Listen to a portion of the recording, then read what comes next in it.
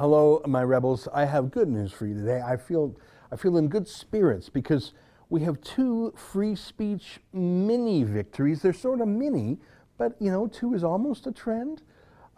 Before I get to that, let me invite you to become a subscriber to our paywall. It's $8 a month, which is less than Netflix, or $80 for the whole year if you pay in advance. It's pretty cheap, but we need the dough because we don't take a dime from the government. So that's actually what keeps us going. Please consider becoming a premium subscriber. Go to rebelnews.com and just click the subscribe button. You get the video version of these podcasts, which I like to think are worth it. We put a lot of effort into getting the visuals down pat, not just the audio. So that's rebelnews.com and $8 a month. Okay, here's today's podcast.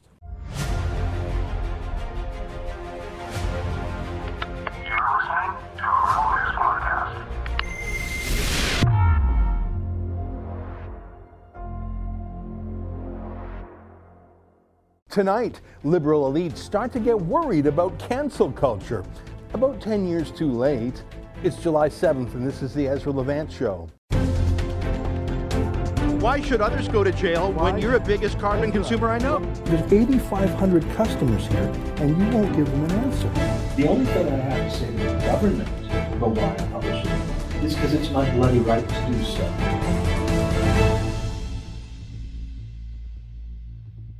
Cancel culture has gone mad. I've never seen it this bad in the West.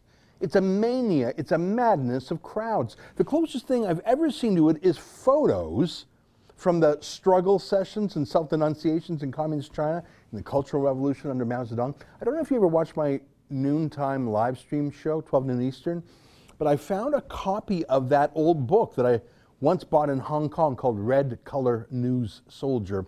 Dozens of photographs from the Chinese province of Heilongjiang during the Cultural Revolution, show trials, struggle sessions, self-criticisms, as they called them. Just incredible. And when I look at it, I think, that's exactly what's happening now. I think of the know-nothing millennial scribblers at the National Post, some of whom had only been working there for a year, who tried to get Rex Murphy fired from their own newspaper for the sin of being a 73-year-old white man. Just a wild mob. Now, Rex Murphy survived that for now, but every day someone else falls, including, for maybe the first time I can remember, some leftists. Wendy Mesley, who was sacked at the CBC for saying the N-word repeatedly at the office. I find it hard to mourn for her, to be honest, given that her entire job description at the CBC was cancel culture. She was the inquisitor for any conservative who was foolish enough to go on a show. She accused anyone and everyone of being racist, including us here at Rebel News, by the way. You know, in the 5.5 years I've worked at Rebel News, I have never heard the N-word spoken by anyone at the company. Not once, ever. Wendy Mesley was apparently throwing that word around like confetti at the CBC. Imagine her judging us. But the fact that she's been sacked, and other cultural fancy pants like Jessica Mulrooney, daughter-in-law of Brian Mulrooney, sacked from, I think it was CTV, shows that this is a tidal wave that will sweep away mighty ships, not just little boats like us.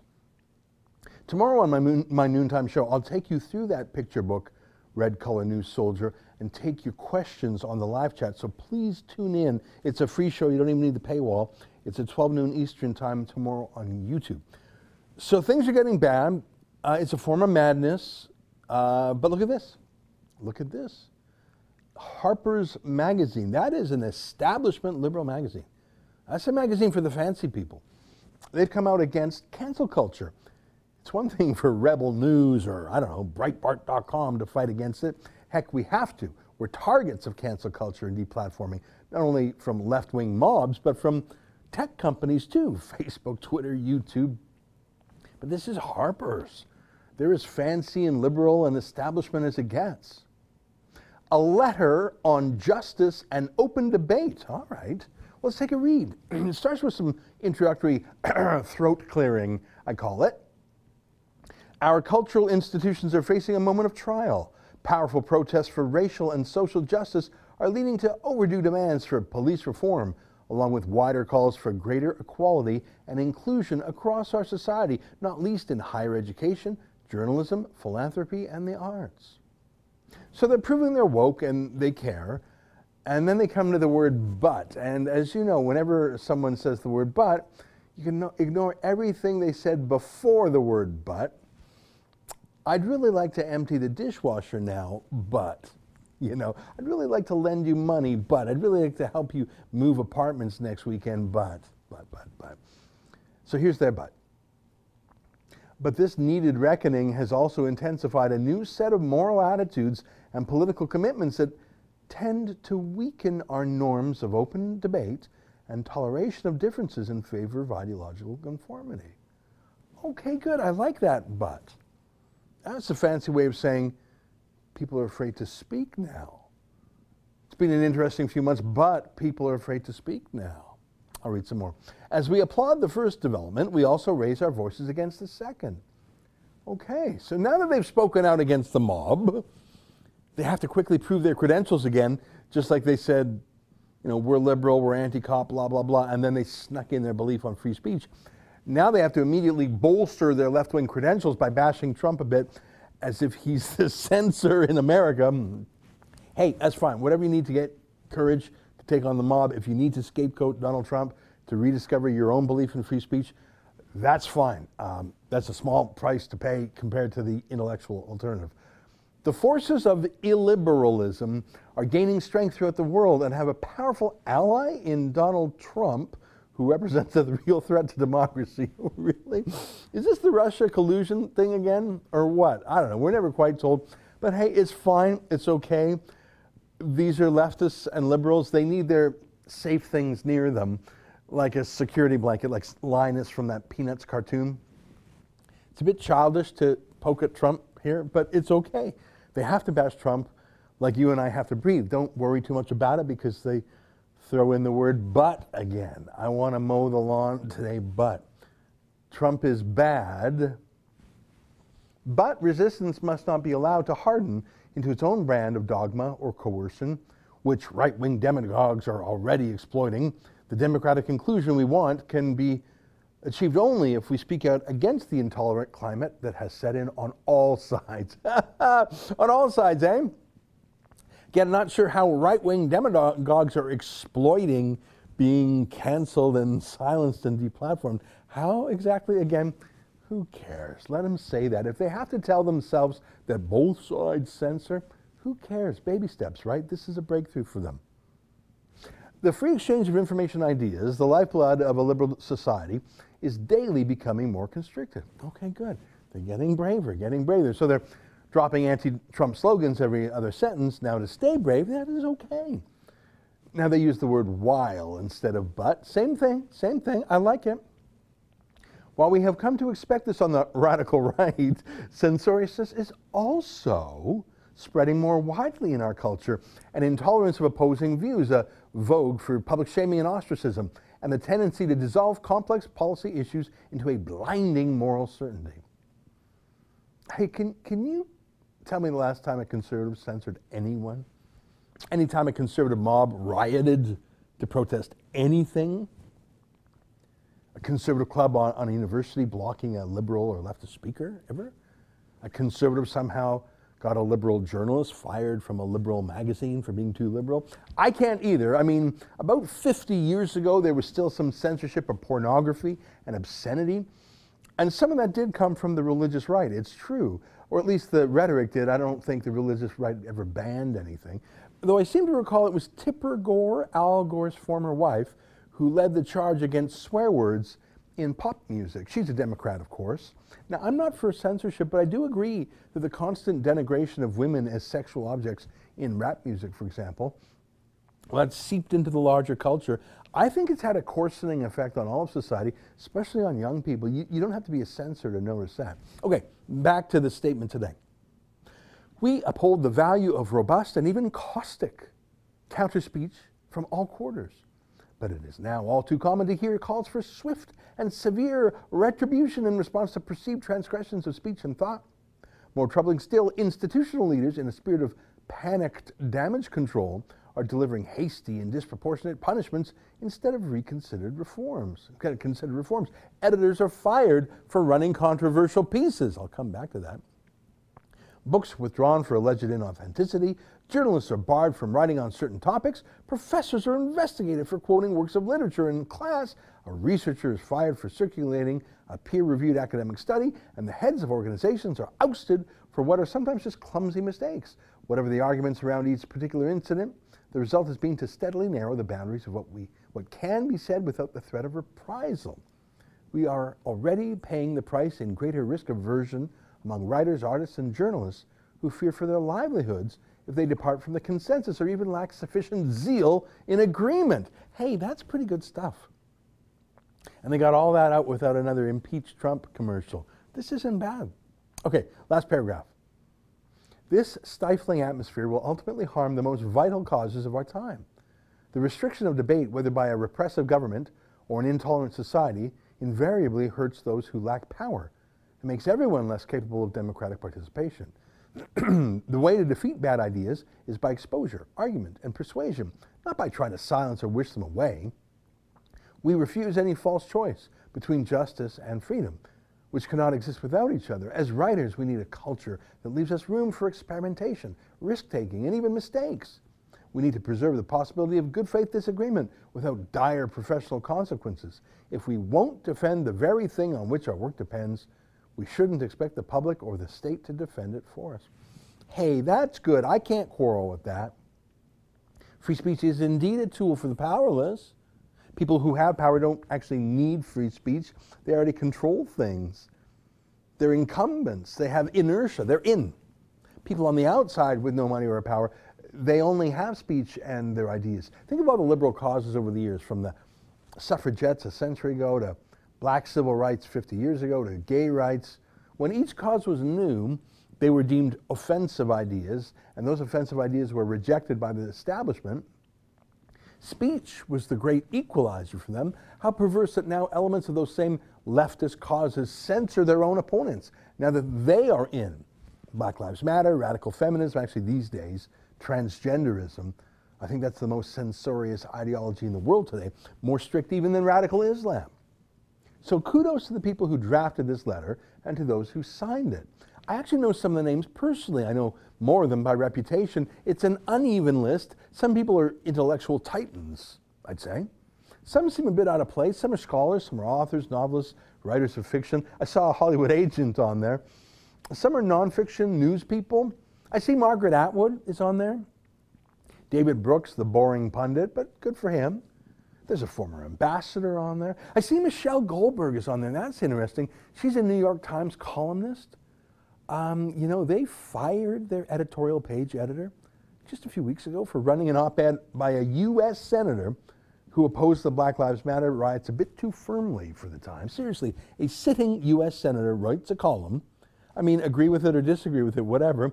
But they literally fired the editor. I know that headline says he resigned. Don't be naive. They fired him for letting a different point of view appear in their opinion pages where you're supposed to have an opinion. Maybe Michelle Goldberg, who is so brave in Harper's Magazine, maybe she can be a bit braver at the New York Times, where she works. I see Wynton Marsalis, the musician, is on there. That's a good thing. No one is more conformist than the music business. What was about dissent and dispute in the 60s is now about conformity totally. I'm sure someone will call him a racist for signing this. I see J.K. Rowling is on there. Her own proteges denounced her for daring to say that men who say they're women are not actually women. I mean, this nobody, who would be a nobody were it not for Rowling's books, he denounced her. He's a man denouncing her. Her own agency. I mean, she has made her agent tens of millions of dollars, maybe $100 million. They still denounced her for saying women are women and men are men. And I mean, J.K. Rowling is very nice to gay people and transgender people. She's very progressive, but she just insists that no, transgender women are not biological women. And for that, they fired her. She made them millionaires. They fired her, but good for her for not bending the knee. I'm pleased that Salman Rushdie signed this too. He was the first prominent Western victim of Islamist censorship, a fatwa against him more than 30 years ago for writing a novel that mocked Mohammed. The UK back then stood up for him, protected him, gave him 24/7 security, but those days are done. Today, the UK enforces fatwas against what they call Islamophobia. I like what he says about the word "but" when it comes to free speech. Remember this? And now, the moment somebody says, yes, I believe in free speech, but, I stop listening. No, because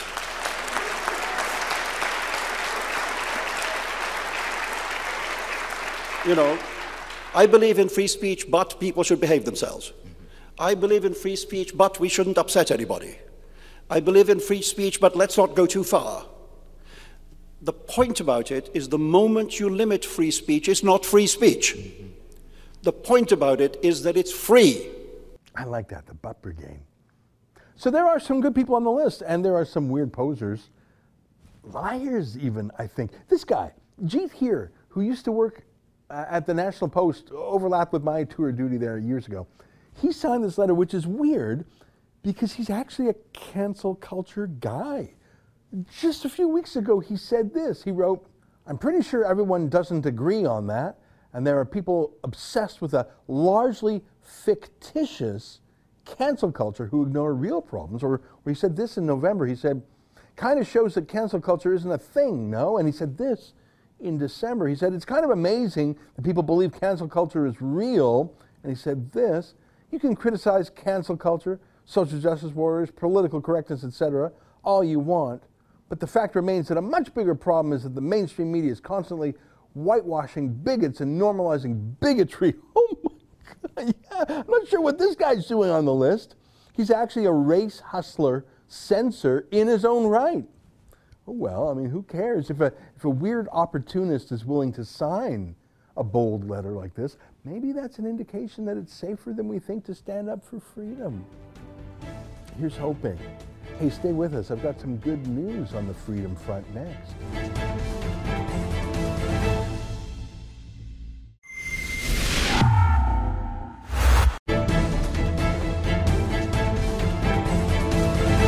Welcome back. Well, I was sitting at my desk, and I sometimes procrastinate by looking at Twitter. And by sometimes, I mean, well, let's be honest, over 100,000 times since I joined Twitter, apparently.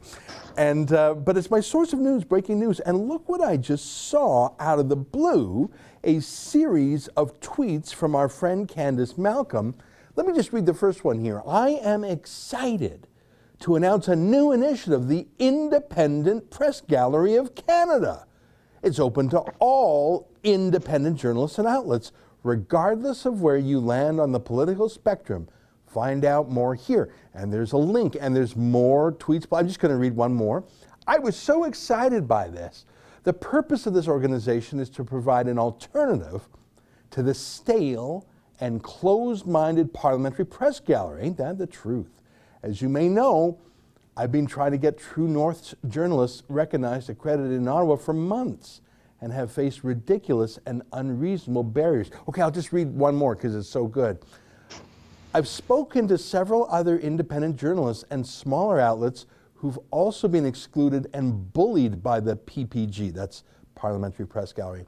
Many indie or smaller outlets don't have the same resources as True North, i.e. the ability to go to court as we did, and won during the last election." Okay, I'll just read one more. I tell you, this put me in such a good mood when I saw this today. "Freedom of the press and independent journalism are sacrosanct in a free and democratic society. While the government tries to create barriers and regulate our profession, we need to promote and encourage a culture of free inquiry and thought in Canada in order to preserve these values." Okay, I'll read the last one. I can't tell you how happy I am. That is why today I am pleased to be announcing the launch of the Independent Press Gallery of Canada. We are now accepting applications for membership and sending out membership cards, laminated, I'm sure. Our first event will be in late July. Details to come. Apply today. And I happen to know that one of our reporters was literally the second person in the country to get his application in. There's probably a gold rush on. Imagine that, an actual independent press gallery. I was joking about the laminator. I'll tell you the punchline for that joke later. Joining me now is my friend and my ally and the leader of the Independent Press Gallery, the author of those tweets, Candice Malcolm from True North. Candice, I got to tell you, there's a lot of bad news out there when it comes to cancel culture and censorship, and you can get down on it, but when I saw those tweets from you today, I tell you, I felt hopeful. I felt hopeful again, and I felt good, and I just thought maybe we can do this. Maybe there's enough of us like-minded. All our journalists we're gonna join. I know Kean was the second person in the whole world to register. Sign me up. Well, we're excited and absolutely we're going to sign up you and your journalist, Ezra. I think the only reason Kean was second was because Andrew Lawton beat him to the punch in applying, but that's because I gave him a heads up about it before I sent those tweets out. But we're really excited as well, Ezra. In the fall when we teamed up to go to court and to sue the federal government in order to allow us into those debates that were run by the government, and Trudeau was trying to close the door to people who weren't friendly to his ideology. It was great to be able to team up with a like-minded organization, and I know we're not the only two independent journalist organizations in Canada. There are so many others who I've spoken to, who I've dealt with, who I've heard from, who also face these barriers, who can't get their journalists into the Parliamentary Press Gallery. It's sort of an antiquated idea that the government runs the club of journalists, isn't it? I mean, it doesn't really make sense, especially in this modern age of independent outlets and the ability, like we talked about last week on your show, there's so many journalists out there, so many outlets that have the ability to bypass their traditional distribution streams and reach Canadians directly. So why do we have to go through the government in order to get accredited and in order to be considered journalists? Well, we shouldn't, and that's why we're starting this. We're trying to create a culture, really foster an environment in Canada of freedom of the press and independence of the press. And I'm so glad that you're on board and so excited for the future of this organization. Well, it made my day. And you know what was so important? I read all your tweets. I was only going to read one, but they were all so good. Each one of them had an important point. And you said that anyone on the entire political spectrum, you don't have to be right-wing or left-wing, you're just a journalist. And if you're an independent journalist, you're welcome. That's so important because you and I think we have a similar worldview. I think I may be like 1% more conservative than you, whatever, it doesn't even matter. But it would be great if independent liberals and progressives and people who don't even see themselves as right or left wing, like, let there be anyone publishing their point of view. Why shouldn't they be part of a press gallery too? I find that hopeful, and hopefully there can be people like that, liberals, who still believe in freedom. Well, I think there are, Ezra. I think that out there, we sort of get marginalized and the establishment people try to write us off as being too conservative or right wing or whatever. But I know that there are other people who are troubled by the Trudeau government's sort of increasing involvement in the press, by that report that came out earlier this year that made all these recommendations to regulate and license journalists. The idea that the Parliamentary Press Gallery is so exclusive. It isn't just to conservative outlets, although we feel the brunt of it, but a lot of freelancers can't get in as well. So, I think it's so important, and I really do hope that journalists from across the political spectrum right now, I'm still working on reaching out and recruiting people, but the board members are going to include journalists from across the spectrum, not just conservatives, but hopefully liberals and NDP people as well. And same with journalist outlets. I would be happy to accept applications from the Tyee or Canadaland should they apply, and I hope they will, because really the point of this organization, Ezra,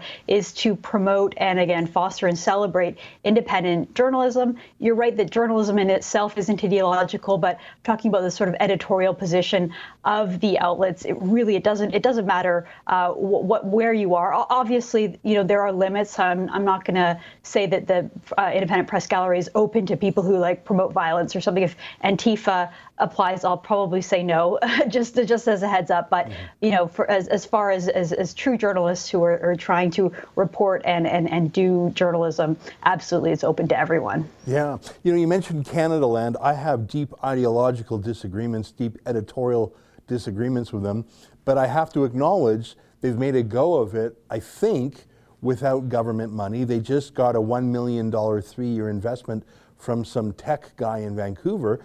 To me, he's a man of the left, Jesse Brown in Canadaland, but he's making a go of it. And instead of being marginalized by the fancy pants, that would be someone on the left who should join the Independent Press Gallery. Now, I want to ask you what the word independent means. I mean, I went through the website, but sort of quickly.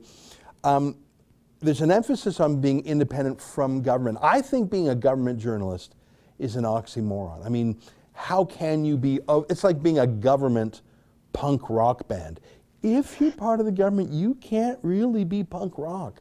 So is there any rule about taking government dough? Like, and I'm not trying to put you in a tough spot here. I bet you've thought of this already. Let's say if, I don't know, Rosemary Barton of the CBC applied. On the one hand, she is a journalist, and I suppose inclusion and ought to say, well, let her in. And on the other hand, she does work for a state broadcaster. What would you say to a CBC reporter?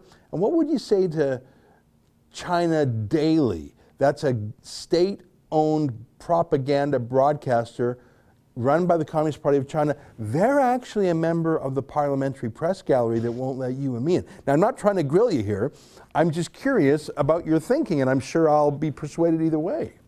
Well, no, these are really good questions. And, this is a new organization. I just launched it today, but I have given it a little bit of thought, Ezra. And basically where I come down on this is there are two general principles that we ask members to abide by. First is something called the Bordeaux Principles, which is just a general journalistic ethics that have been developed by a broader international federation of journalism in a accompaniment with the United Nations. So it's just very basic journalistic principles. So we ask that journalists abide to that and pledge to uphold those journalistic standards. And it's pretty basic stuff, like you don't take money for stories, you don't pay sources, all that kind of stuff. But then the other principle, which is exactly right, what you're talking about, the word independence. We ask that journalists do not take funding from the government, because it's my belief that as soon as a journalist becomes an employee of the state or gets paid by the state or gets subsidized by the state, they're no longer truly independent in the same way as those Bordeaux principles apply. So you can't be taking money from Trudeau while also be the one that's pledged to hold him accountable. I don't think that those two principles can be squared. So I would say no to membership for state-run organizations like the CBC. However, we're going to be hosting all kinds of events. We're going to be doing press conferences and facilitating all kinds of media events, and our events will be open. So I wouldn't want government employees to be members, but I think that they should still be able to participate in our events, which is, completely the opposite of the Parliamentary Press Gallery, who, you have to be a member even just to walk in the door. So we still want to maintain openness and be inclusive and really welcome people. And hey, if Rosemary Barton ever wants to leave the CBC and do her own initiative, maybe join an independent firm or strike out on her own, I'd be happy to reconsider and consider her membership, Ezra. Yeah. I think it would be neat just to get to know the other independent journalists in the country. And it would be neat if there was a place either digitally where they could hang out, or like you say, events. I was talking the other day with Cindy Gu. She's the publisher of Epoch Times, which is one of my favorite newspapers. And that made me think, well, there's even foreign language like the ethnic press. There's a lot of Chinese language news media in Canada. Some are pro-communist, some are very much pro-democracy. Wouldn't that be great to have some democracy-oriented ethnic press? I don't regard Epoch Times as ethnic press. It's, people of all backgrounds work there, and it's in the English language. But wouldn't it be neat if there was all sorts of people that we don't even really know about, but the one thing we had in common was we believed in independent journalism? I hope this really grows. I'm not asking for you to reveal any confidences, but before we turn the camera on, you said you had other editors and publishers reach out to you proactively before you could even call them. Is that right? Yeah, that's right. I had a bunch of emails sent out trying to, again, recruit members and recruit board members and stuff like that. And as soon as I sent out those tweets, which was really just sort of a soft launch because we're going to be doing a big event at the end of July, and that will be sort of the main launch. But the soft launch through the tweets, I was already getting DMs and emails and texts of other kind of professional colleagues and people in the media asking questions and sort of applauding the effort. So I think that there's definitely a demand for this, Ezra. There are a lot of people people who understand the sort of changing landscape and see the need for this, especially just given all of the things that Trudeau is doing. So we're having a great response so far. I would love to branch out to some of those outlets that you mentioned. I'm a big fan of the Epoch Times, and I thought that CBC attack piece against them earlier this summer was horrendous, and it made me want to cheer for them all the more. And if there are other foreign language ethnic media, as they're called sometimes in Canada, that want to join, more than happy to. That the whole idea is to have this community of journalists that we can, potentially maybe down the road we'll do award shows and journalism awards and all that kind of stuff. I can envision doing a lot of things together, and also internships, getting young people interested in independent journalism and giving them career advice and mentoring opportunities and internships and all that kind of stuff. I think that the possibilities really are endless. The Parliamentary Press Gallery has really squandered an opportunity, and really it's a closed-door organization, very Ottawa-centric, whereas this is for all of Canada and for all different kinds of journalists, not just the very strict, rigid ones that the PPG says that you have to be in order to be part of their club. So I think there's a lot of potential. I'm really excited about it, Ezra. I love the idea of an award show and students. I remember 6 years ago when I was still at Sun News, we had a student journalism conference. We brought in kids from across the country. They were just students, but there's a lot of young people who want to be journalists, and they get sucked into the government journalism groupthink, and sometimes you never sort of see them again. If there was another way it sounds very exciting. I got so many questions, but I don't want to, and I know you're still sort of figuring these things out. But I know our viewers are going to be thinking this. So again, if you don't have the answer just yet, I forgive you, given that you just launched this thing a few hours ago. But maybe something to think about is this. I bet that a number of our viewers are saying, well, I'm not a journalist myself, and I don't really plan to be, but I want to support this. Can there be some I don't know, would you be open just to a layman who wasn't a practicing journalist who would say, well, I want to support it, maybe with a donation, or even be like an affiliate member. I just want to give my moral support, but I want to go beyond just sort of quietly rooting for them. Like, I bet there's some people out there who would say, oh, well, if you guys are going to have a journalism contest, I'll chip in $100 and maybe have a little bit of a cash prize there, because the left sure does that. Or maybe if someone said, well, I'd like to get involved if you're hiring student interns. I don't know. I guess I'm saying I bet there's people watching who aren't professional journalists who want to help you anyways. So something to think about.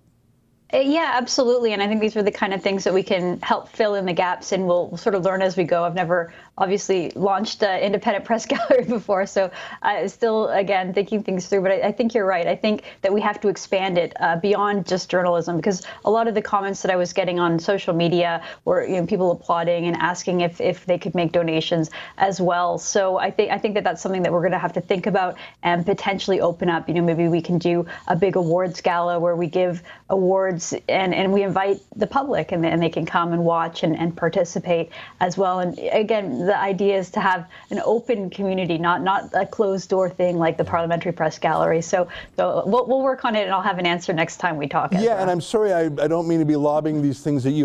My mind is racing of all the things. I'll just throw one more at you. I remember last October when you guys at True North and we guys here at The Rebel both went to court, the federal court, on an emergency basis, because Trudeau kept both of our reporters out of the debates. Well, wouldn't it be neat if the Independent Press Gallery would be a legal intervener? Again, I'm just brainstorming here. Look at me. I just want to go a million miles an hour. But I felt alone in that court. I wasn't alone. We were there with you guys. But it was still pretty quiet in there. There was no group there. But wouldn't it be neat if we had maybe a free speech committee, and maybe occasionally, if there was some case of censorship, that the Independent Press Gallery itself would go to court as an intervener, or so it wasn't just small, and this is one of your tweets also, like you and I managed to muster some crowdfunded donations to fight, but there's individual reporters out there, there's no way. We spent 18 grand in court that day and the days leading up to. There's no way an ordinary reporter is going to come up with 18 grand for a day in court. Hey, I'm just brainstorming, don't mind me, and I'm not trying to give you work, but holy cow, is there a lot of work to be done here. And all our journalists I know are going to want to join, and I think it's going to be great. Well, thank you, Ezra. And absolutely, that was part of the idea behind this. When we went to court, I recognized that we're in a fortunate situation, True North. You know, we crowdfund, we have a fairly big audience, well connected and that kind of thing. And we had the resources to go to court. But, you know, if you're just an independent person, a freelancer, someone who's doing really good investigative work, and you come up to one of these barriers, it might just be enough to sort of crush your spirit and get you to go home and not pursue what you're looking for. So I definitely think that the idea behind the Independent Press Gallery is that there's strength in numbers. If we can create a large enough community of journalists demanding access to the government, demanding that we be part of these debates and be part of these briefings, you know, you wouldn't see lone Cian Bexley getting pulled off by a RCMP thug outside of the Prime Minister's residence. If there was 10 journalists and the presence of the Independent Press Gallery there, you know, again, there was strengths in numbers. So the idea is that we're stronger together, and I think that definitely is part of the purpose of this organization, and we're going to build up to that and be there for other journalists who go through that. So hopefully, you know, what happened to Cian that day doesn't happen again, and again, we have a force to push back against that kind of bullying that does unfortunately happen too often in Canada. Well, that's exciting. Listen, I'm going to let you go. Otherwise, I'll keep you here all day just peppering you with questions and suggestions. And I'm like a puppy, just too excited. I'm wagging my tail because I'm so excited about the Independent Press Gallery. And the website is easy to remember. It's independentpressgallery.ca, right? That's right. All right. Well, Candace, you made my day. I wish you good luck. And I don't even think you need luck because you're going to have so many supporters. And finally, people have a place to go if they want to be independent journalists. And we're going to sign up all our talent. We're all going to join. And I hope many others do. And you know what? It wouldn't shock me if you and I look back a couple years from now and we say, I remember when the Independent Press Gallery just started, Candace, and we had application number 2.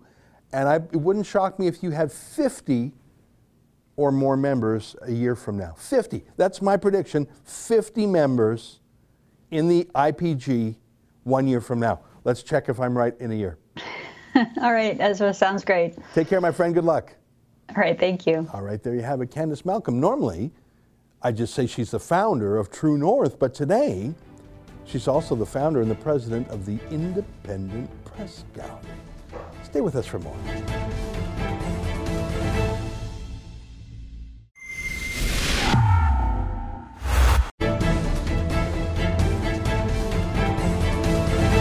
Hey, welcome back. On my monologue last night, William writes, funny how the virus can tell the difference between evil sunbathers and virtuous Black Lives Matter rioters. Yeah, I think you're so right on that. In the media, politicians, I think that politicians have actually turned the mask into a symbol of your political stripe because they choose to say it's necessary only when it suits them. Not necessary for Black Lives Matter rallies, necessary for Trump rallies. They've sort of turned it into, if you're wearing a mask, it's a sign you're a conformist leftist. If you're not wearing a mask, it's a sign that you're an independent, free person. But I think that's inevitable given how political most of these public health officials are. Henry writes, I live next door to a park in Vancouver, BC. Every day, parents and children are running wild. The park is the fullest I have ever seen. No one has a problem with that. I absolutely believe that. And the thing is, the more things you cut off, the crowdeder everything else gets. But people's own actions shows that they're not really believing the public health theater. You know, we call airport security theater. In the 19 years that we've had the TSA in the States or CATS up here, they've never caught a terrorist in 19 years. It's security theater. What we're seeing now is public health theater. The pandemic's over, people. On my interview with Kurt Schlichter on his new book, Ron writes, great to see Kurt again, love his passionate rants. Oh, he gets so revved up. He starts calm and cool, and then he just starts punching. punching. I think he's a good egg, and it was great to see him again. And that looks like a great book, and he's published by Regnery, which is a pretty top-notch title. I think that's going to do very well. It's nice to see a pro-Trump book. There's going to be about 200 anti-Trump books. I just know it.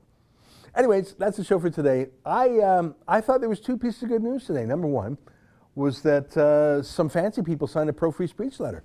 How often do you see that? And there was even a couple Canadians on it.